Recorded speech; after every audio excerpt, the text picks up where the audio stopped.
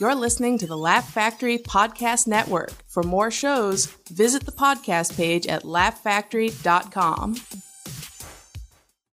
I'm really excited about this episode. It's Bobby Lee.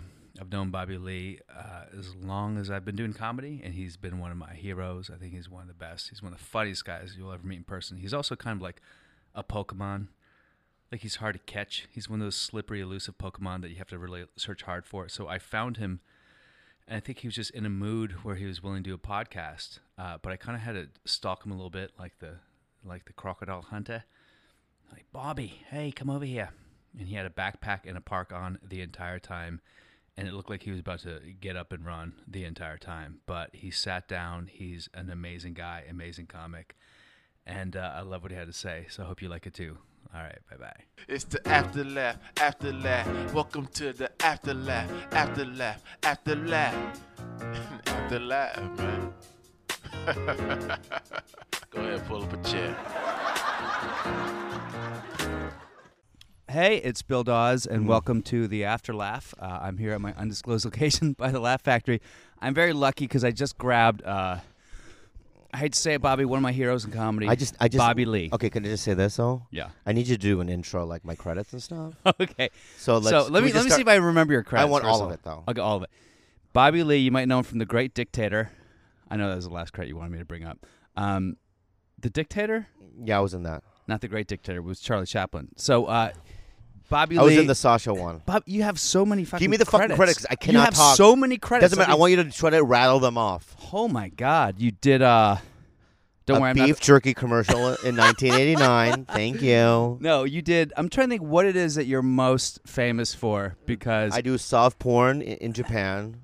I feel like I can't. It's gay. It's gay. I can't flip a channel without seeing your face. I do Yum Yum. It's called Yum Yum Choco Stick. Love It's on me. Netflix. How's that? I had a couple episodes of that. Yeah. Yeah.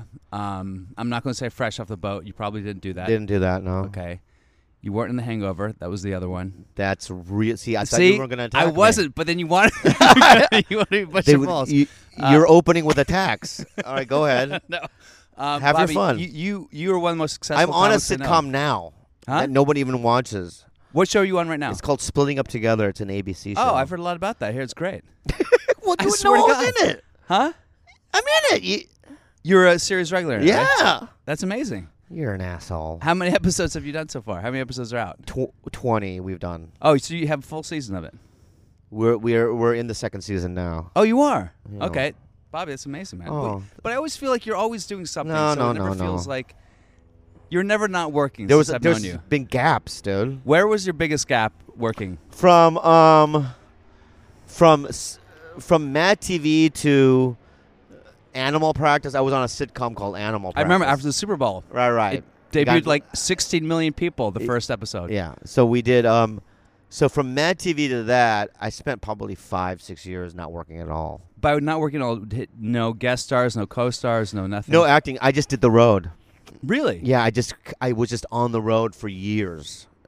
Because I met you with Jamie Kennedy. Is the cord short for your thing? No. No, I don't. Are you even getting me on this thing?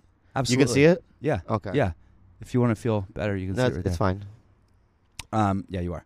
Do you want to take your relax a little bit? Take your bag. No, off. I like all my clothes on. What about and your my bag, backpack? everything. No. Okay, so I met you. This is actually I have had so many sporadic run-ins and conversations with you, Bob, and you've always been really, really cool to me. I really appreciate that. The first time I met you was probably at the Times Square Laugh Factory. Do you remember that? Yeah. I was featuring for you, and at the time I think I was doing like rolls and flips on stage, and you basically removed me as a feature from the show. You're like, but you were really cool about it. You're like, hey man, I think you're really funny, but I think I just want like a different energy for my feature. And you basically that? fired me as a Well, can I feature. tell you why though? I think I remember that. It wasn't you necessarily. It's just that when I went to that, Jamie. It was when he first opened. Jamie Masada, and he goes, buddy, I'll fly you out here. I don't know how much I'm gonna pay you, but I'll fly you out here. Mm-hmm. I'm like, it's New York. I might as why well not? try. So I went out there, and 0 tickets were sold. Right? So this is interesting. So I go, what do I do? And he goes, buddy, you got to pass out tickets No on way. Times Square. You were barking? I was barking. And then he introduced me to this Japanese girl who was at the time 16 years old. Was her name Mika? No. Okay. This Japanese girl turns out later in life, she becomes one of the biggest porn stars, Asa Akira. This is like a weird segue I was not expecting. Right. Okay. So when she was 16, I was in my early 30s. Uh-huh. She handed me out flyers with me, and then what happened was, then I did the shows, but the shows were so light, and it was I remember being it's so difficult that I looked at you and I said, I just can't have that. in such a small, yeah, in front of 80, 70, 60 people, yeah, it was tough. No, I apologize for that. No, you were. But then great the way Asa you did it. became one of the biggest stars. It's so Are you still funny. in touch with her? Yeah, very good friends with my girlfriend, and we're very good friends with Asa. Mm-hmm. And Asa and she did a podcast called DVD ASA with David Cho. He's an artist. Uh-huh. So I ran into David. He goes, do my podcast. And then when I showed up to this podcast, I see Asa, but now she's a star, like a big porn star. And, it was just weird to see her at 16 and then now. She wasn't even born at 16, I'm imagining. She was. No, but I remember we were Facebook friends, and then every year she would be like, I'm the biggest dominatrix in New York. And I would be going, just go to school. Like, go to college. You know what I mean? Like, acting like Asian and stuff. And then she was like, I'm a stripper now. I go, what the fuck are you doing? And then the next, I'm in porn. What the fuck? And then I lost touch. But now I've seen some of her work. She's very good. So that was your reintroduction to her as you were on yeah, Pornhub or something. You saw her like, wait a minute. No, I have DVDs. Well, I belong to sites now, but I have DVDs with her on it. Uh-huh. But I threw those away. Yeah. I can't watch her. It's like my sister or something. It's weird. That's really weird. That's also an amazing, like, weird story that involves you firing me as your feature in the New York Times Square. That was great. So I feel like you still hold a little resentment. No, Bobby, you're honestly one of my favorite. No, comics. you hold a little resentment. So tell me about. First, I want to back up a little bit to the origin story of someone I consider a superhero in the comedy. I know you don't, but what got you started in comedy? Were you from a traditional Asian sort of what is this family? Like, what was your upbringing? What is this right here? Well, you said you were doing the Asian thing where you were like, "Don't do fuck porn." What So the fuck are you doing? What was your What? You didn't come out being a funny guy, did you? Were you always the funny guy when you were in like elementary school and high school? No. I was a drug addict. Oh. I went to like 3 rehabs in high school. By the way, I've seen you speak at AA meetings. Yeah, so I'm a drug addict. So I was that I was that kind of guy. I never got good grades. And where were you growing up? Where'd you grow up? I grew up in San Diego, but there was always something just kind of a little wrong with me. I grew up in the suburbs, like a really nice area. Nice My area, parents nice are schools. hardworking. I have great schools. Great parents. I mean, not great, but, Not great, but good enough. abusive. A little abusive, yeah. Well, Dad's an alcoholic. My dad was an alcoholic, and my mom. They didn't know what was wrong with me. Because I was always kind of rebellious, Yeah.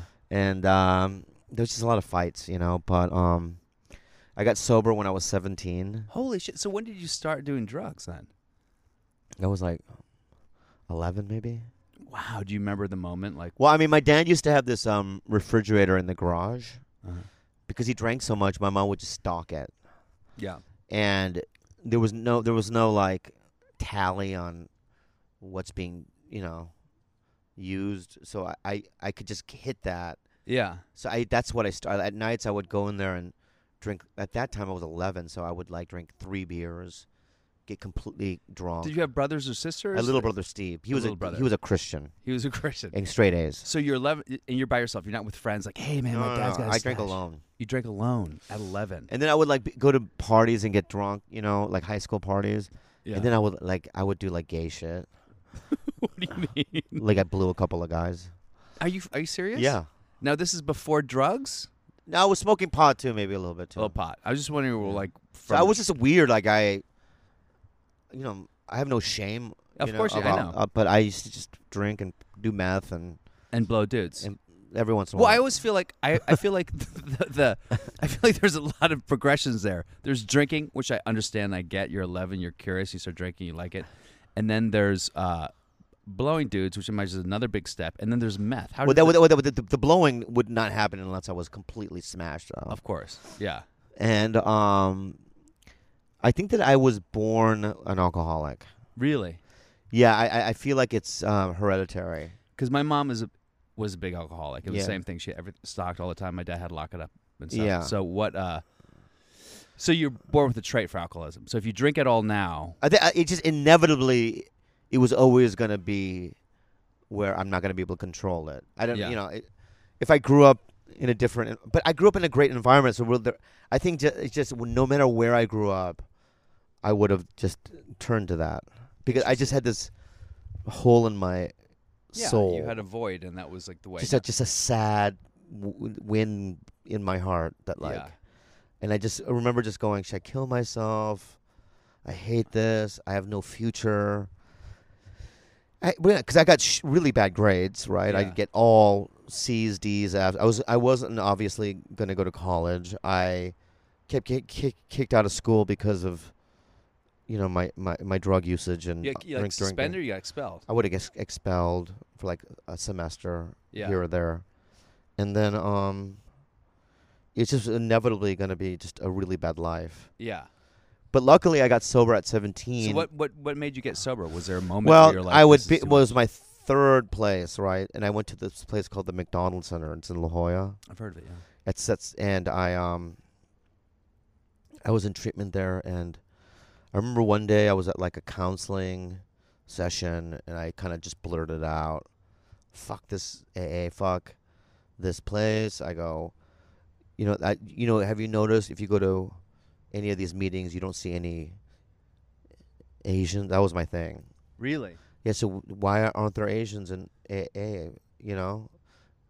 I don't want to be the only one or whatever. I don't know why that would be my point of view at the time, No, but it was. I could see why that would be a little freaky, though. It was weird, yeah. But then one day, they go, somebody's here to see you. And I was at this, I was wearing hospital gowns. If you look at my Instagram, one of my earliest photos is with me in my hospital gowns in the McDonald's Center. And this is when you're 17? How old are you now? I was 17 at the 17, time, yeah. So I went to the lobby, and there was this Korean man there. He had long white hair. He also had tattoos to his wrists. And he was lean and kind of, I imagine him just kind of muscular but lean. Yeah, yeah. And he goes, "My name is Dan. I'm your sponsor." And so he was this Korean dude who became my sponsor. They went out of their way to find. Well, they an knew Asian Dan. guy? Everyone knew Dan. Everyone knew him in this San Diego Yeah. sobriety he was like a scene. guru. Yeah, he'd just been around a while. Yeah. Really good. He had great sponsors, and he knew the program inside and out. And he was very hard on me. Yeah. Like when my senior year in high school, because I had missed most of my junior year, they said, you have to do another year. And Dan goes, no. You're doing only 1 year. But he goes, what do you need to do to do 1 year? I go, what I have to do is 0 period, a lunch period, a 7th period, and like night school. Yeah. And he goes, you're doing that. Wow. So I remember like having to go to school early, like way early. Yeah. And I remember like staying some nights to do night school, and my lunches were fucked. Yeah. Right. So then and then he had me going to a meeting every day too. Wow. Yeah. So And this is for a full year, and you did it. I did it. Yeah. I graduated, and then he's like one of those guys that like, let's go to a monastery for a week and not talk and meditate. And you would do that. Yeah. So it taught me, number one, here's the two things that it did for me. It brought, because McDonald's Center was in La Jolla, Yeah. which is key to my comedy, right? And so when I graduated from high school, I just moved to La Jolla. Yeah. So then all my friends were from La Jolla, and then my day jobs were all in La Jolla. Like I worked at a coffee shop, I worked at a restaurant, and they were all in La Jolla. Yeah. But what else is in La Jolla? I'm asking you. I'm imagining The comedy store. Yeah. The comedy. See, the only store, comedy yeah. club left is in La Jolla. So at this point, did you know you wanted to do comedy? Mm-mm. When did that first come? Well, I to was you? working at this place called Disc Cafe. It's no longer there. And there was this girl named Rebecca Dreskin. and she had a boyfriend at the time by the name of Michael Carano. Do you know Mike Carano? It sounds really familiar. Mike Carano still works for the Improv. Okay. At the time, he took over for Dave Becky, and as the guy manager at the Pacific Beach Improv. Yeah. So Rebecca was dating him. So I would go to the Improv. Yeah. And I saw Bobcat and all these people, Tom Rhodes, and I saw Brian Regan. In fact, I had Mike and Brian Regan took me to a bar. You know what I mean? I was underage, but I was still to be able to get, they snuck me in or whatever, and I would hang out with those guys. Yeah. So that was my first. You're still sober at this point. Completely sober. Yeah. In it. Yeah, in it. Yeah, I stayed sober until I was 30. Really? Yeah. Was that when you did the James Kennedy movie, Kicking It Old School? No. That was sober then. Okay. So you were sober from 17 to 13. When did you 30? When did you start doing comedy? When did this? You were hanging out with these guys. So I was at this cafe place. Yeah. Closed. The business next to it was the Comedy Store. Oh wow. So when we closed, I walked next door and there was a sign that said "Help Wanted." And I already knew the manager because I used to get change from this cafe. Yeah. So I knocked on the door and he goes, "What do you want?" I go, "Well, the coffee shop closed." And I go, "You have a Help Wanted sign?" He's like, "Yeah, but will you wash dishes? Like, be a bar back?" Yeah. I go, "Yeah." Yeah. So I was a bar back at the La Jolla Comedy Store. Wow. And then there was an open mic, and I watched it. I was working the back, and I was watching open mic. I'm like, I think I can do it. You know what I mean? Yeah. Then I went up. It was terrible, but... So you went up on the open mic. Yeah, then we got a couple weeks later. A couple weeks later, you're like, I want to do it. You didn't. It wasn't a lottery. They just let you up. Well, I was an employee, so they just put me up. Yeah. And then it happened fast, man. Like, I did it for like 5 months, and then Paulie saw me. Oh, wow. He was down there, Paulie Shore. And then he goes, "Open for me in Vegas." So then Holy 9 months shit, in, as a feature? or is it MC? MC, yeah. So 9 months in, I'm in Vegas now at the Riv. Wow. And it was Wild Willie Parsons, Paulie. I'd been doing comedy for 9 months. And it was 5,000 seats. Holy shit. Oh, he was huge. Huge then. He was huge then. And Mitzi was there. Holy shit.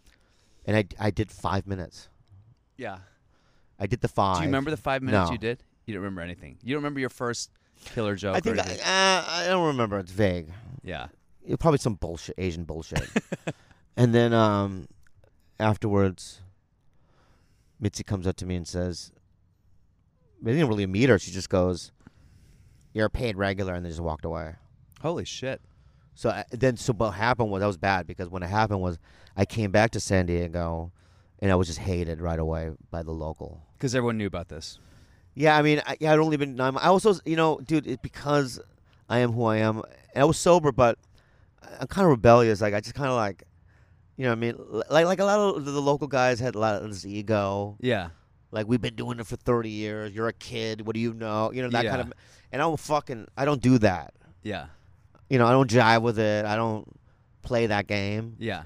So I didn't really have a lot of allies.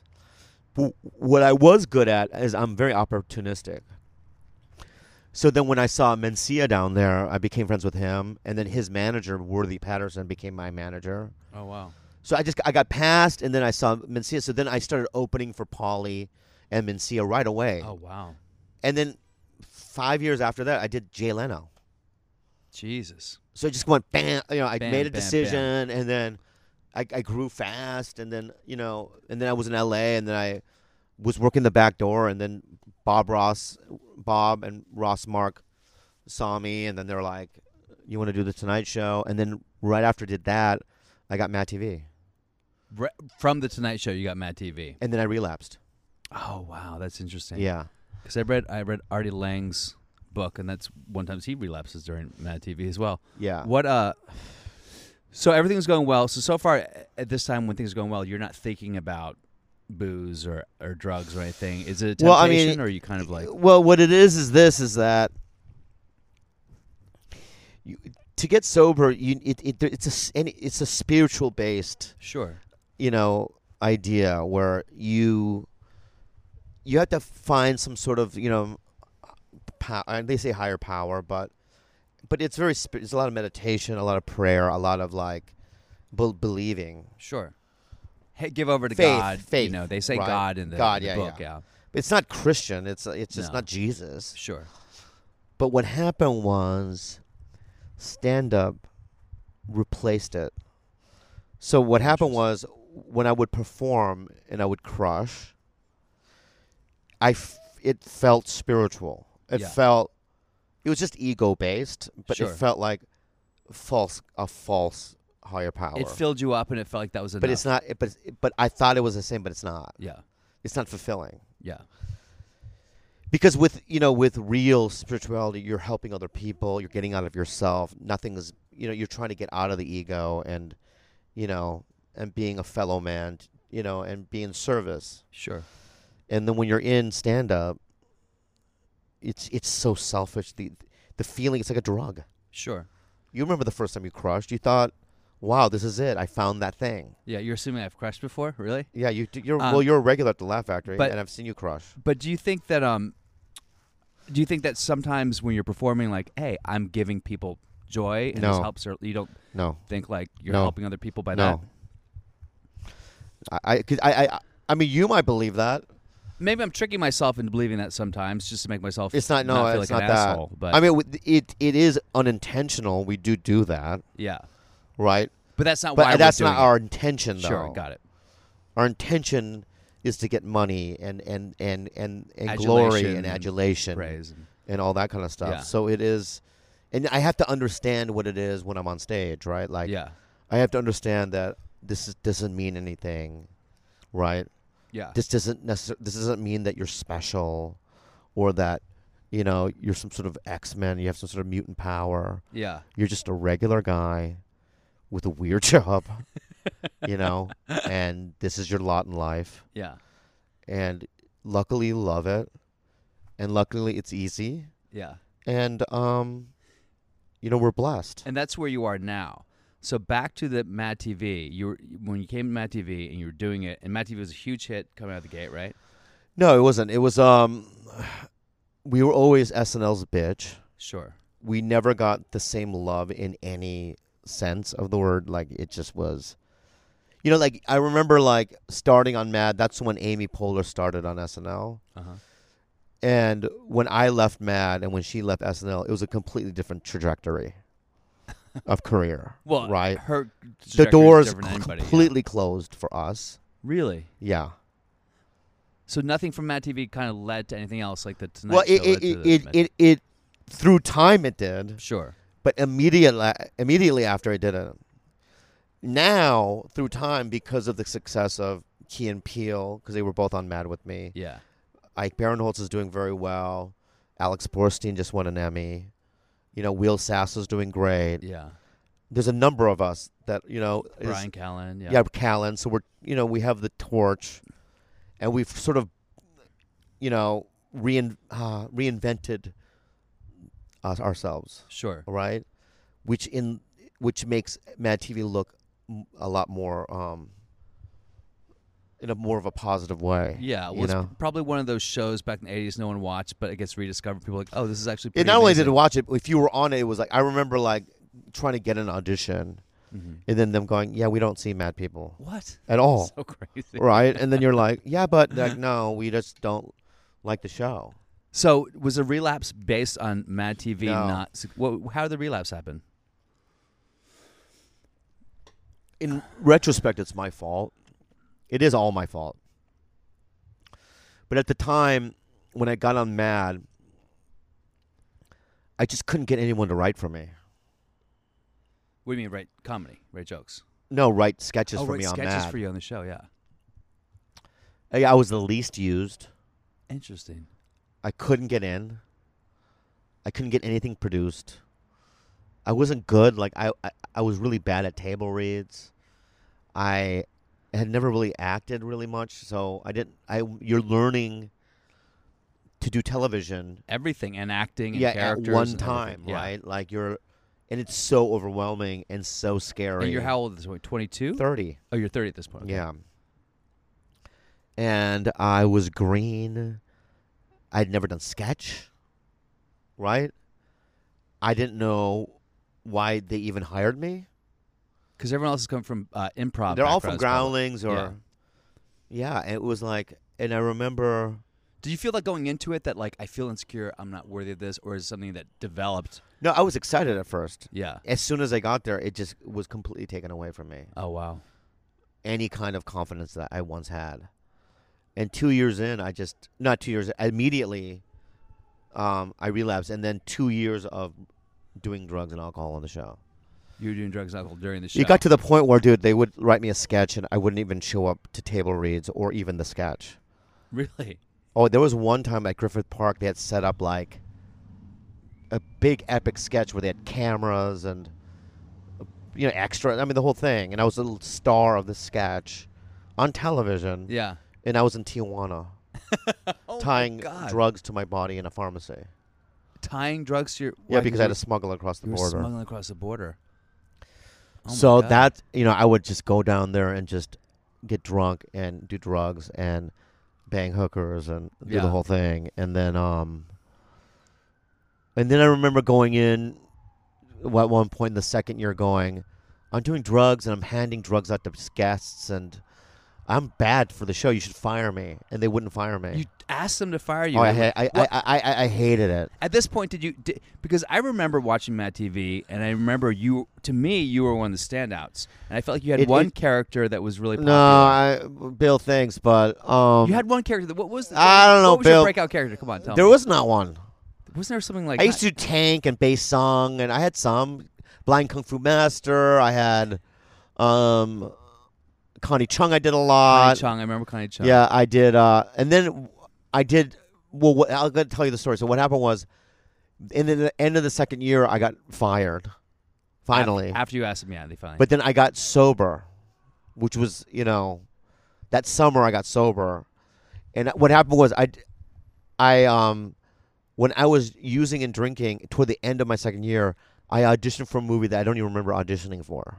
Holy shit. Which was Harold and Kumar. I auditioned for Harold a bunch of times. I was so drugged out, and I was taking 60 Vicodins a day. Holy shit. And I remember, I tested with John Cho. So when I got sober, I was in rehab. My agent called and said, listen, I mean, obviously you didn't get Harold, but John Cho said you should have this part, which is the part I played in Harold Kumar. Yeah. John fought for me. I think he's the one, right? Because he auditioned a bunch of times. You got to give him something, So I did that one little part. Right when I got out of rehab, I went straight to Toronto and shot that. Wow. And then I remember doing Hawaii, which is Jamie's club in Laugh Factory. We used to have a Laugh Factory in Hawaii. Mm-hmm. I was in Hawaii, and then I got a call from one of the producers of Mad saying, they know you're sober. They know that you're doing well. They're going to give you a trial run or whatever. To come back. To come back.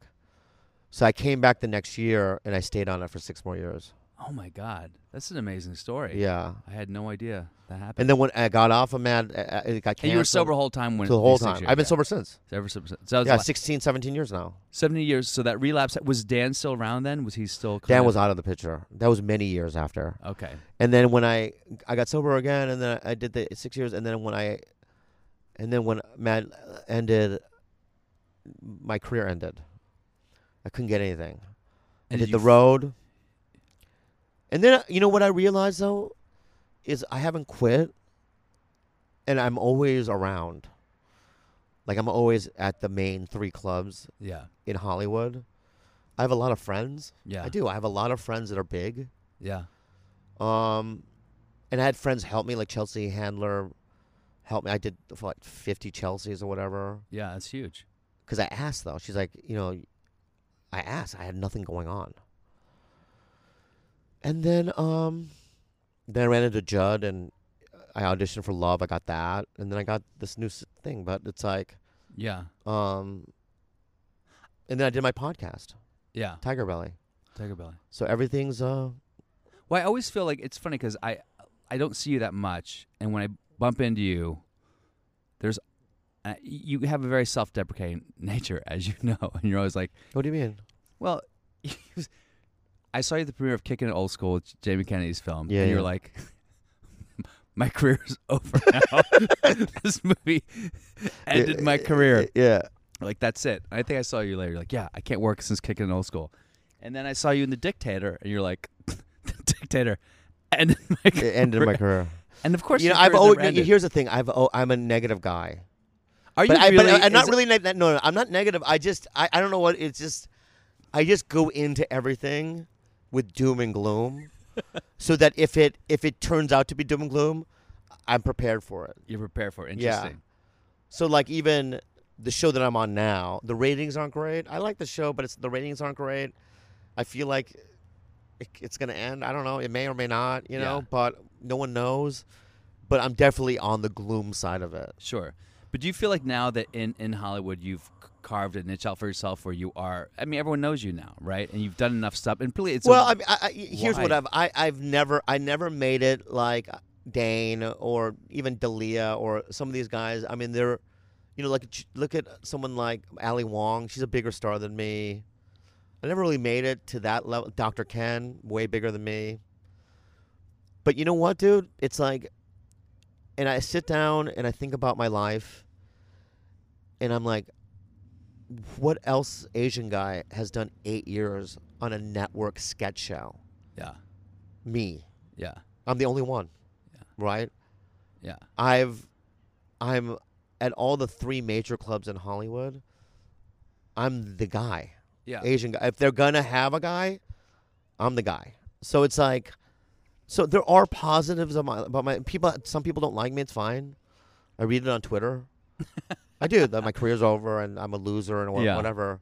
But at the end of the day, I've done things that I'm aware of that's special to me, and there's really no one out there that kind of specifically does what I do. I'm kind of just this fat ethnic guy who's foul-mouthed and self-deprecating, and that's fine with me. I kind of think that one of the problems with LA is this concept of making it. Everyone has such different, because for me and for millions of other people, they look at you like, Bobby, you have made it. You are kind of you're on sort of legendary comedy status. No, you're heading in that direction. I'm not in that direction. But you have such a huge body of work. I've done a lot of things, but here's the deal, dude. But there's always like, you're like, oh, but I'm not this. That is an LA thing. It's never. But here's the thing about life. I'm never going to be happy. Yeah. Regardless of what is given to me. Yeah. Or what is taken away. This is just the state that I'm going to be in. So I have to find happiness the way it is, right? But at the end of the day, there's always going to be people doing better than you. Of course. There's always going to be people that are worse off. And I'm aware of it. Could I be more positive? Yes. I just admitted that there are things in my career that I'm proud of. But I can't. The motivator for me to get up every day is to prove people wrong. Interesting, yeah. Right? I have to go. There's still 5 or 6 comics in my head I need revenge on. Are you serious? Oh, yeah. Revenge because they were mean to you? They said something to fuck me up, or, you know what I mean? They've done things. And these comics you see around? Yeah, they're around. Yeah. Some of them think that we're friends. Yeah. But I need revenge. I need to win. Yeah, you need to win. Yeah, no, these are things that I probably just made up in my own head. Of course. To motivate you. To get up in the morning. Yeah. To try, right? But I definitely have, and I know there are people out, they tell me, I know, there are people out there to get me too. What do you mean to get you? That don't like me. Yeah. And think that I'm garbage. And that there's Does that bother you? bother you? There's 2 guys I know, people we know, I'm not going to name their names, sure. Right? That when I die, they're going to come to my grave and shit on it. I know so dramatic, but 100% I know that's going to. Really? I know 100% they're going to do it. They're going to shit, pee, cum, do everything on it, and they're going to celebrate. And these are comics that you see around. You're like, every day I see that? them. That is the craziest thing in the world to me. I don't understand why that. Because it's a competition. Yeah, the competition to end where? Madison Square Garden. So what does revenge look like to you? What would the revenge be? What is the thing that you feel like in your head, hypothetically, if you got to, you'd be like, here's the thing, dude. I've had revenge. Yeah. I've had revenge fulfilled. And here's what it looks like. First week, yeah. It's just a moment, right? So I'm going to give you an example. Yeah. There was an agent years ago when I first moved to LA that said, my agency will never sign you because, not that you're not funny, it's just that you're Asian, you're small, there are no roles out there for you. You're not going to make it. He literally said, told you're me not going to make it. He told me that. Then I'm not going to name his name, but he still works. And years later, many, many years later, I was in a situation where I was behind some monitors, for a television show. I'm not going to name you what it was. And one of his clients was on the show, and he was standing next to me and back of me. I didn't know. I was looking at the monitors, and I looked back, and there he is, the guy that said that to me. Oh, wow. But now I'm in a different situation. Yeah. Right? And I looked at him. I smiled. We locked eyes. And he smiled a little bit, too. And I hugged him. I go, what's up, dude? Good to see you.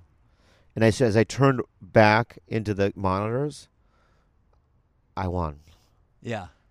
Yeah. And it felt good. It felt good. And I slept like a baby that night. So it's not something that I said, or it's not like I said, fuck you, Yeah, exactly. It wasn't any of that.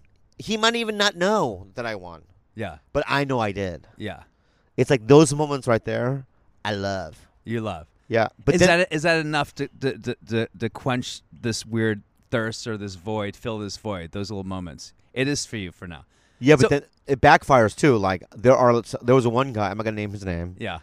Who I just didn't think was funny, and I never ever even said hi to him when I saw him around. Just in my head, I'm like, fuck that guy, right? Yeah. Nice guy. I just never thought. Yeah. He's a big star now. Sure. Which happens all the time. And he does it to me. Yeah. Oh, he gives you. Yeah. He gives me a little smile and a thing, and I look at him. I go, "You won, didn't you?" In my head, you know what I mean. So it backfires as well. Yeah. Would you ever feel comfortable enough or vulnerable enough to go to people like, "Hey, man, I gotta say, I discount you at first, and I." No, because then that gives him. I can never acknowledge that. I can never acknowledge it because then he really wins, right? Because now he knows that I'm aware of it. Yeah. Right. So no, I'm not doing that. That's funny. Now, you also are one of these people. I don't know if you know, but Eric Myers used to stay in my. Oh my God. In my apartment, it ended badly. He relapsed, obviously, but he's kind of like you in the sense that he will murder, and then get off stage and be like, ugh, wasn't so good. So tonight I watched your set, and you murdered. I did okay. And you get off, you're like, fuck this audience. So what about that? Because I don't look at the audience as whole. As a whole. You look at one person who's not enjoying it. A group. 2 or 3. What was the group? It was a father and his wife and his son. And where did that trigger in you? What did that make you think? They were from, you can tell they're from out of town. Yeah. You could tell that they're on like some sort of vacation. We're in Hollywood. Let's look at comedy. You can tell that they maybe have religious affiliations. Oh, okay. You could tell that as soon as I got on stage, I just wasn't their style. Oh. Right, that they wanted observational humor. Interesting. And just remember going in my head, I just hate conservative people. Yeah. You hate them, but you want them to like you. No, it's not that. It's just that, we live in America where it's free speech. I have certain things that I have points of views about things. I can express myself however the fuck I want. Yeah. And in the back of my head, and this is going to sound crazy, and this is probably false, but I've noticed this when I'm on the road, like if I'm in the South. Sure. Immediately when I get on stage, because I'm so loud and I'm so kind of crazy, that white people turn off because they want us to be quiet and in the shadows. That is so interesting to me. Right. I can see it in their, like, they leave. When I'm in the South, there's always a group of whites that halfway during my show, they'll get up as a group and leave. And you think it's because they think Asians should be quiet? I'm literally asking you if you think It's not that's that we should be quiet. I don't think they even think about it. But I think I think it's like he's being crude and he's swearing and he's talking about masturbation. But if you're a white guy doing that, if it was a white guy, they would forgive it. Interesting. It's like too much cognitive dissonance for them. Right. I think as a white guy, they'd be like, he's edgy, he's from the city, so we're going to be open to it. Yeah. But with me, it's like, no. Yeah. You know, do our laundry. Wow. You know? Whereas in Hollywood, that cognitive dissonance kind of pays off because people look at you and then you're talking about getting your butthole eaten by a prostitute in Asia? Where was it? Singapore? Thailand. And it kills. So, yeah, but that's like if I do that bid in the Midwest, it doesn't. Wow. It makes people feel very uncomfortable. It's like, of course. And I'm like, it really did happen though. I was in Thailand and this lady ate my butthole. Yeah. So, but why is that wrong? It's not wrong at all. And one of the things I like best about you is you are very honest and you're very vulnerable on stage, and it's really amazing to watch. I wanted to ask you a couple more questions because now you probably have to take off. But what time is it now? It is 8:30, 9:30, 9:37. We have a lot of time. A lot of time. Okay, cool. We have a lot of time. Don't rush it. Good. I saw you. Do you want anything else? You want some? No. Tea? You drop your phone. Okay, so I think I asked you this once before about having a special. You okay? Have you shot a special? Okay. Is it something you want to do, or is it something that you're kind of like? That's the big question, huh? Well, it's one of the questions. It's a big question that because people always ask. Because Bobby, you're one of the. I mean, honestly, you're one of the best. So it's sort of like. It's out of fear. I don't want to do. Here's the thing. And this is gonna probably work against me, but I don't. Places like Netflix. A couple of years ago, we put out some feelings. Well, they have to come and see you a bunch of times, and we don't know, this and that. It's like, just give it to me. Yeah. Yeah. And that's probably the wrong approach. Yeah. I understand. But here's the thing, though. Here's the thing, okay? I'm a regular at the Cellar in New York. I'm a regular in all the clubs in L.A. Yeah. I've done a lot. And I'm just not really right now, I don't want to, I've been in around a long time. And I'm not in a position right now, just through my self-esteem, to grovel. Okay? Yeah. Has Comedy Central offered? Yeah. Could I do one in other places? Probably. But and I am going to do one now, and I'm not going to tell you why I'm going to do one, but it's another war I have to win. Revenge against someone else. It's three or four people. Yeah. Okay, because they talk shit. Are they in the Laugh Factory? No, I'm just kidding. Yeah, some. Okay. Yeah. It's like, here's another thing I want to say to those. Oh, I just wrote another hour. You know how you see every year a comic will go. It's a new thing. thing. In the last 7 months, I just wrote another hour. Lucy right? K kind of started. Yeah, hey, your like hour sucks. Yeah. And I saw your special. Yeah. But I can't say that out loud. It makes me sound negative. Yeah. Right? But here's the thing, Bill. I'm definitely going to do one. I'm trying to figure out when this sitcom's going to end. Right?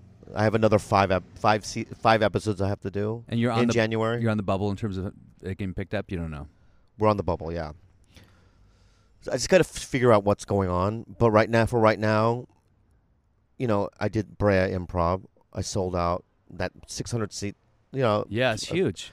I only did Saturday and Sunday, and I sold 1,500 tickets. So that's pretty big, Bobby. Yeah. I don't really need to do a special to get people to come out. Yeah. So I'm fine. Yeah. But thank you for asking. Well, but I am going to do one. You're also, and I mean, maybe if the show gets picked up. I'm lazy as well. Well, you could be lazy if you have money. You know what I mean? And if you have third season money for your TV show, maybe you just self-produce it and have someone follow you around and film you without you knowing it, like Jerry Seinfeld, like Adam Sandler did for the special. But I mean, your comedy is obviously in a great place right now. I feel like as I've seen you on stage, you're crushing, and you seem really confident in your material. Yeah. Also, also on the show, I'm acting with Jenna Fisher. Yeah. Oliver Hudson. Ellen DeGeneres is producing the show. I'm in a good spot. Yeah. Okay. And don't try to bring me down. Yeah. Okay, Bill? What, me? Yeah. No, I'm sorry to bring you up. I know, I'm but just trying don't, to see- just don't try to fucking, you know what I mean? I think- Relax. I think you're a fucking I think you're amazing relaxed. guy. I need you to relax. Okay. Okay. All right, give me a Give you what? like a 5-year idea of where it is. What does this revenge thing that you talked about look like down the line? I know you said you moments, but is there something where you go, will you Bobby Lee will feel like you landed a little bit where you kind of go, hey, maybe it's time for me to chill the fuck out because I hit here. There is no end. There is no end. No, because Everyone has a goal. No, though. no. Everyone has Because something. I'll tell you why. Because the thing is that this is gonna sound sad, but years ago, I was lost in Hollywood Boulevard. I was like walking around. I was trying to find a taxi because this was before Uber. Yeah. I was on Hollywood Boulevard, and I was on these side streets. And I walked by this really kind of bad apartment building. It looked like a hotel, Yeah. but a crack one. Mm-hmm. In They're the all over. second floor, I hear, "Hey, kid!" And I look up, and it's Kip Adada. You know Kip Adada? From So you don't even know who he is. Rad? What? Where's he from? You don't know Kip Adada? Say it again. It sounds Kip familiar. Adada. Kip Adada. Is it comic? You don't know? No, Bobby. I'm asking you a question. Do you know who Kip Adada I thought I is? did. I don't think I do. You don't know? Just to say you don't know who he is. I don't know who he is. I know the name. Okay, so Kip Adada done the Tonight Show with Johnny Carson many times. He came up with Shandling and all those guys, right? Okay. Kip Adada, so funny, this dude. He's an old man. But when I saw him, he was an old man, but I knew him. And he was living in this like apartment or something. Hotel Up there. slash crack Yeah. apartment. Yeah. Didn't look fancy. Yeah. And I thought to myself, this dude is 70 years old. This dude will never leave Hollywood. Yeah. He will claw his way, or he'll die there. Yeah. And at the end of the day, it made me feel sad because that's me. Right? It's like, I won't. Like, look at you, Bill, right? You're in this apartment here.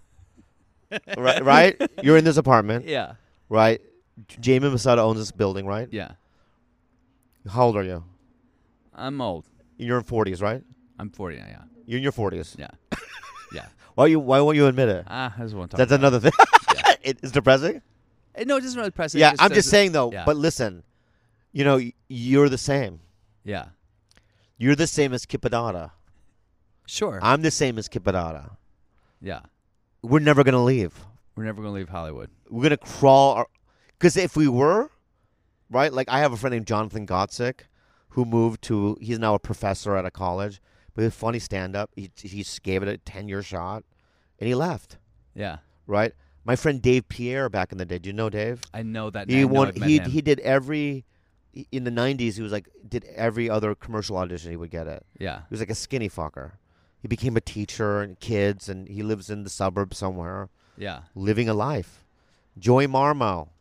He's got 5 kids. He lives on the East Coast somewhere. He's like an insurance guy. Yeah. There's so many of them. Thousands. Are you envious of these people that you're referring No. to? But what I'm saying, though, is that if I was one of those, It I would have happen by now. left. Yeah. and just done something else. But I like the suffering. Yeah. And you do too. For sure. There's something in you that's like, I have to make it. It's so sad. Yeah. We really have to analyze what we're doing here. Because you have kids? I have a daughter, yeah. You do? I do have a Where? daughter, yeah. She's up at Berkeley. But see, you're not with her, are you? No. You're not with the mother. It was a one-night stand. So what I'm saying, that's what I'm saying. Yeah. And that daughter, do you see that daughter? Yeah, not as much as I'd like to, but yeah, I see her. Well, how many times a year? 4 or 5 maybe. Yeah, if not I'm as lucky. much as- Yeah. Not to the point where she's like, oh, my dad was always around. Yeah, no. Right? No. Yeah. And you know why? Because you're going to be here forever. That's maybe part of the reason why. There's other reasons too. Yeah. We can get into. But I'm going to tell you this, podcast. though, right? Look at Johnny Yeah. Sanchez Yeah. Right. Yes. and his daughter Yes. and his wife. Yes. You know? Ex-wife, yeah. But he's back in L.A. Yeah, I agree. Why? Because he's Capodato. Because he wants to compete. Yeah. He wants to stay in it. Yeah. It's a sad dilemma we're in. So why does it have to be a sad dilemma? Why isn't there something sort of like beautiful and heroic and yet tragic? Because about I'll it? tell you why. Because last night, this is I don't know when you're going to air this, but last night was Thanksgiving. Uh-huh. I went down to San Diego with my girlfriend to go to my cousin's house. My cousin Jenny Lee. I'm 12 years older than her. She's got 2 beautiful kids, a husband. They live in a beautiful house, right? Then my other cousins are there with grown adult children. And there's like love. Yeah. And a real life. Baseball games. You know, what do you call it when the parent goes to the school? Parent-teacher conference? Yeah, there's that event, right? There's the witnessing of your child walking for the first time. Sure. All those things I've never experienced. Mm-hmm. All those things I robbed myself because of this dream. Why can't you have those now? Why can't you have a kid now? Why is it possible? You have a girlfriend that you love, obviously. I know, but I'll tell you why. Some people can do it. Al Madrigal did it. Steve Byrne is doing it. Joe Rogan's done it. I'm trying to think. Ali Wong is doing it. But then there are comics like me, Chris D'Elia. We haven't done it. And I feel like in order for me to continue to do stand-up every night, I have to be childlike. Uh-huh. So I live like a child. Uh-huh. I can't... The stress of having a kid and also doing spots every night, going on the road, it's depressing as it is. I feel like the pressure of having to provide for children and paying mortgage. I mean, I'm paying mortgage now, but like, you know... Have you thought about the possibility that having a kid will just like open your entire world up and opportunities? Well, that's what up? Bill Burr told me. Bill Burr goes, it's going to change me. Yeah. I hear that from everybody. It's a trick. It's a trick? Yeah. Invented by who? It's a trick invented by people that have the children in their head. This is what I believe. That they're like, it's so nightmarish that they want to, you know. It's like some evil guy having AIDS and then like giving other people AIDS purposely. But saying, them saying, this it feels good. It's like you're having a 24-hour orgasm, all right? Uh-huh. There's vitamin C in it, and then they inject you, and then you have AIDS. And then you're like, I have to make other people suffer. Okay. What? Here's the problem, man, with your logic here. Yeah. So you're looking at these people who are married with kids, and like they're so happy and they have love, and you're also comparing having kids to having AIDS. So I feel like Bill Burr and all those guys have AIDS, but they're pretending they don't, right? yeah. And then once I have it, they're gonna be like, yeah, gotcha, or whatever. Or maybe we're living like we have AIDS, and they're trying to cure that could your also AIDS. be the case. Yeah. That could also be the And case. you're not taking the cure for AIDS right now by having a baby. Yeah, you're right. Does your girlfriend want a baby? Do you guys talk about? You must talk about it. No woman above 30 will not talk about it. Yeah, I want to have one with her. But the problem is we have a podcast. Oh, you can't have a baby if you have a podcast. Well, it's a full-time business. How many times do you do it a week? Once a week, we make a lot of money from it. It's doing well. We're incorporated. We have merch. We have ads. We have all these things, you know. And it's like we have a lot of responsibility here, man. Yeah. Anyway, what time is it? It's 9:50. I can do 5 more minutes. You can do 5 more minutes. Yeah, All right. Yeah. Well, I want this to be Bobby Let's Lee. go positive.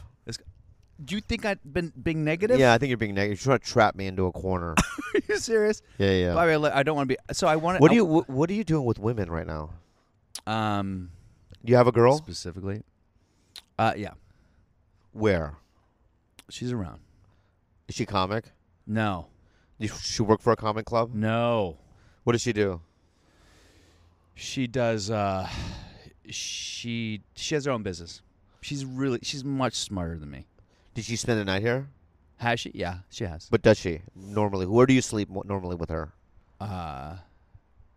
No. Normally she doesn't sleep here. No. You sleep over there? We mix it back and forth. Yeah. You don't see her that often? Not every day. No. It's new. No. What? It's been around. Bobby, this is my fucking podcast. I dictate the jokes here. No. I want to ask you some questions. Because you're always a guy, right? You're a good-looking guy. You are. For a comic, you should be cuter. I should be cuter. No, you used to be. You're wow, still cute that now. Was so you said you want to be positive. It is positive. You're still cute now, but you used to be really cute. With Like your long gay cute? What? Like gay cute. No, not gay cute, dude. Hetero cute, bro. Yeah. But what I'm saying is that I always have imagined you with really like the top of the line. And always in it like Dalia. No, I'm not. Dalia's the king, is he not? He's doing well. I know. well. I never thought about women that attract me are they have to be smart. They have to be funny. That's the number one thing. Here's another thing about you, and I've always noticed about you. Yeah. The way you cross your legs. I cross my legs like a chick, huh? I do the same thing. Look. I know. I remember people said that's so gay how you cross your legs. Like, why is that gay? You got to do like this thing with the V. No, I'll to tell be you what. straight? When I was a kid, I'll end with this. When I was a kid,